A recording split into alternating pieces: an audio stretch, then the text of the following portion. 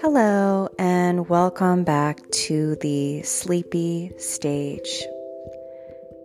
I'll be reading short stories and excerpts from some novels to help you reach a deep state of relaxation and restful sleep. Tonight I will be reading The Ugly Duckling. So begin to get cozy underneath the covers as you pull them up to your chin. Find your favorite soft spot on your pillow. Begin to dim the lights and allow your eyelids to get heavy as we begin our story. It was summer in the country, and golden corn ripened in the fields. Near a sleepy little farm on the banks of a river, a mother duck settled down on her nest of eggs. She sat patiently until suddenly one of the eggshells began to crack. Soon another cracked, and then another. One by one, tiny heads poked out. Peep, peep, quack, quack, went the little ducklings as they looked around. Soon, all the eggs had hatched, except for one. This egg was much larger than the others. Maybe it's a turkey egg, said an old duck who had come to have a look. The mother duck didn't like the idea of a turkey egg in her nest, but nevertheless, she settled back down to keep it warm. Sometime later, there was a soft cracking sound. It got louder and louder until suddenly a fluffy head poked out of the egg, then a body. This duckling was not at all like the others. It was very large, gray, and ugly. Maybe it is a turkey after all, said the mother duck. I shall take it to the river and see if it can swim, like my other babies. The mother duck took her ducklings down to the river. One after another, they plopped into the water with a splash. The ugly duckling jumped in too.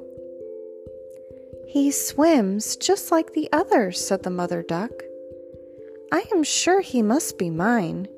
He's just a bit different, that's all. The ducklings had a lovely time swimming in the cool water. Soon, the mother duck decided that it was time for them to meet the animals in the farmyard. I shall see what they think of my new family, she thought, and she waddled up the bank with all the ducklings, following behind her. In the farmyard, the hens and geese looked at the new arrivals. What's that one at the end? They cried, laughing. He looks so ugly. The other farm animals all gathered around. They too thought the duckling was very ugly. They didn't like him at all. The poor little duckling was pushed, bitten, and made fun of. After a while, his mother began to ignore him, and even his brothers and sisters began to bully him.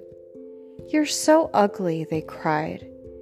The ugly duckling was chased this way and that.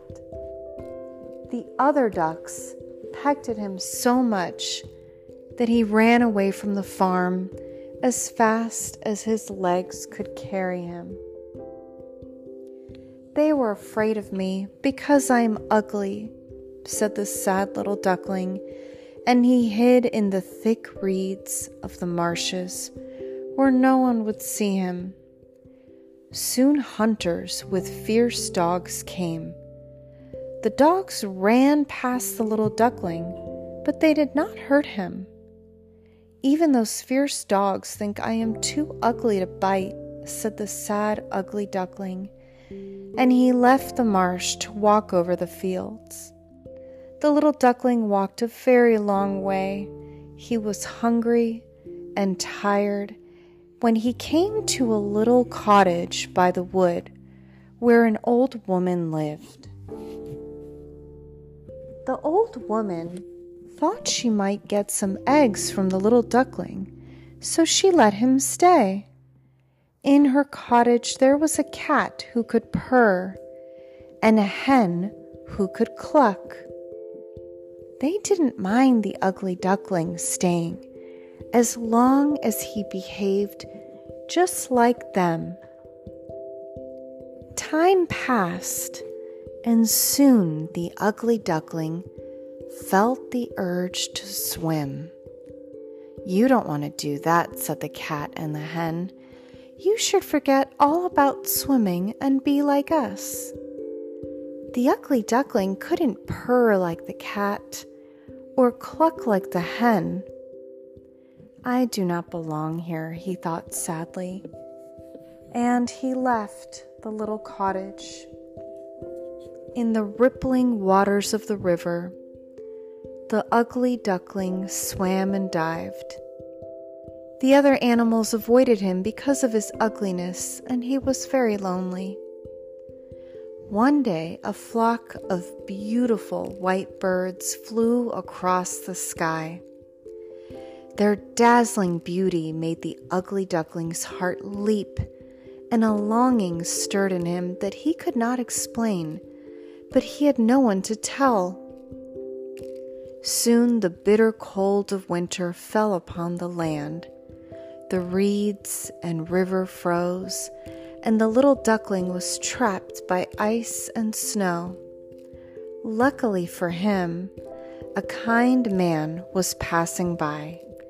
He pulled the shivering duckling from the ice and took him home. "Look what I found in the river," said the man to his children. He set the duckling down by the fire, and the heat revived him. The man's children were very excited. They wanted to play with the little duckling, but the poor creature was very afraid. He flapped his wings as the children chased him around. First, the duckling upset the milk bucket. Then he knocked into a sack of corn. "Stop, stop," screeched the man's wife. The poor duckling was so frightened, he ran out through the open door into the falling snow. It is sad to think how the little duckling suffered through that long, dark winter. There was not a friend to listen to his troubles. Just as he thought he couldn't bear his loneliness any longer, the first rays of spring, sunshine, shone down. The duckling's wings were strengthened by the soothing warmth, and as he flapped them, they carried him up into the air. Just as he was flying above a large garden, the duckling noticed 3 beautiful birds floating on a lake below. "I will fly to those birds," he said to himself. "They might tease and bully me because I am so ugly, but it would be better to try and befriend them than to be pecked by ducks, frightened by hunters and children, or frozen by the cruel winter." So the ugly duckling flew down to the white birds. He bowed his head before them and waited for their first cruel words, just as he had come to expect from his other creatures. Then in the rippling of the water, he saw his own reflection. It wasn't that of a gray, ugly duckling, but a graceful, gleaming swan. All the other swans gathered around to welcome him. Children ran to the water's edge and gasped at the sight of the handsome new arrival. The humble swan lowered his head shyly. At last, he found where he belonged. Never again would he be seen as the ugly duckling, for now he was truly a beautiful swan. The end.